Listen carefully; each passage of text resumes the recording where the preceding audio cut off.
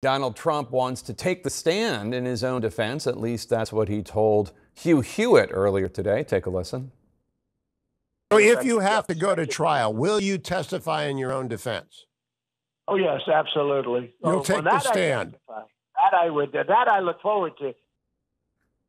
Former Trump attorney Tim Parlatore joins me now. Tim, as Trump's former attorney, do you think him taking the stand at a trial would be a good idea?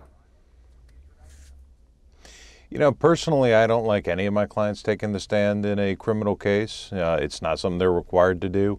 And I have not generally had any clients take the stand unless they first undergo a very rigorous cross-examination by me and pass. And more times than not, when they're going through that process, they say, all right, Tim, stop, time out. I don't believe myself.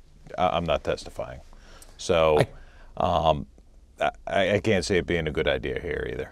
I can't help but think about the last time he kind of testified in his own defense. It was when he was deposed in the E. Jean Carroll civil case.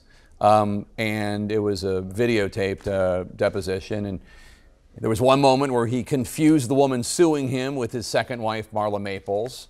And then there was this moment when he was asked about that infamous quote about grabbing women by their genitals. Take a listen. It's true with stars that they can grab women by the...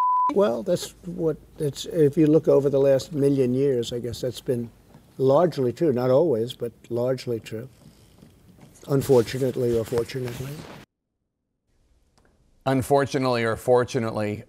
I mean, it seems like putting him on the stand would be risky. It is, and that's kind of an illustration of why it's an uncontrolled environment. You don't know necessarily what the client's going to say. You know, even a very well-practiced client can say things that they would regret after the fact. So you try to remember a trial is a presentation for the jury where you're going to try and control it as much as you can, and that's an uncontrollable risk. Yeah, and try to avoid it. To say the least, he's not the most disciplined, on-message individual I've ever met. Today on Mar-a-Lago, at the same time, at the same time, constitutionally, a defendant has the right to do it, and even if the lawyer says this is the worst idea in the world, the client can do it anyway. So, it's a choice, and it's televised, of course.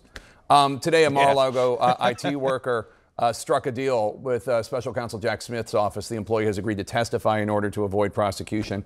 How nervous do you think this makes Donald Trump? And this is in the classified documents case. And could we begin to see more people flip cooperating with prosecutors as these cases intensify?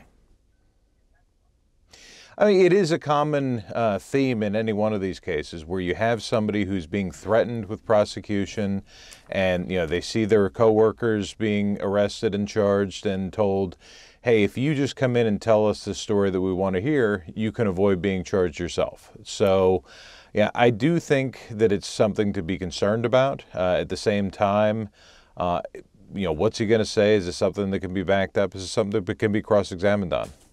I don't know that it's really going to significantly change the case any more so than the surveillance video, I think, is the bigger hurdle that they would have to overcome.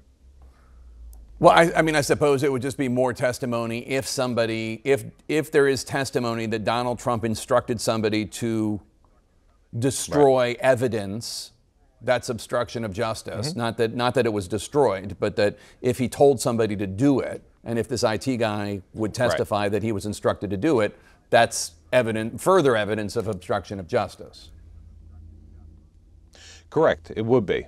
And I don't know whether he's going to say that Donald Trump told them directly or whether it was told through an intermediary, which that would change the admissibility and a lot of issues with it.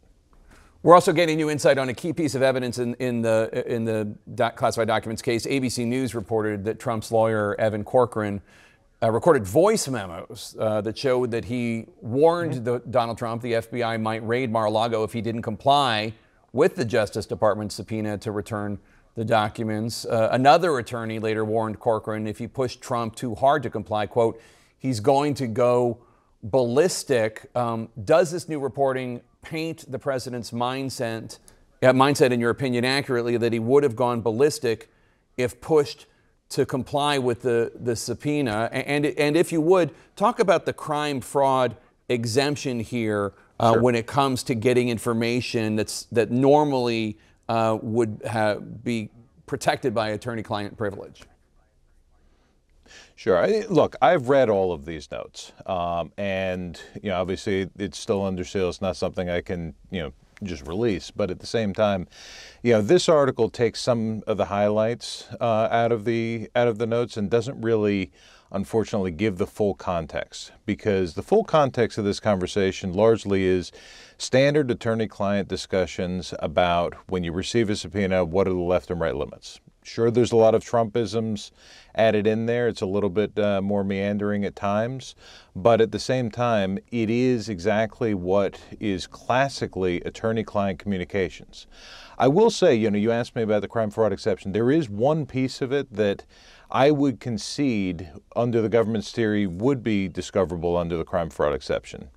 We didn't know this at the time because, we litigated this motion where we weren't allowed to see their papers. And when they got up in court to speak, they told us we had to leave the room. So now that I see the indictment and I know their theory, I would say that the portion where he's talking about when he's going to come back, when he's going to do the search, and where he's going to do the search, that portion would be discoverable under the crime fraud exception based on their theory that he had Walt move boxes the night before. So I think that part would be discoverable. So not the part in the ABC article. No, and not the part about that he would go ballistic, because the actual context of that is not that Evan was warned that he would go ballistic, but rather that another lawyer was warned by a campaign lawyer. And the campaign lawyer said, oh, don't push him to comply with the subpoena because he'll go ballistic. So when the two criminal lawyers got together, they discussed what the campaign lawyer had said, and they said, okay, you know what? We're going to ask him anyway. They did, and Trump said, sure, go ahead and do the search. What was the other point you were going to make? With the full context is a bit different. Okay. There was another point you were going to make. I don't know if you remember what it was. Probably not. Okay.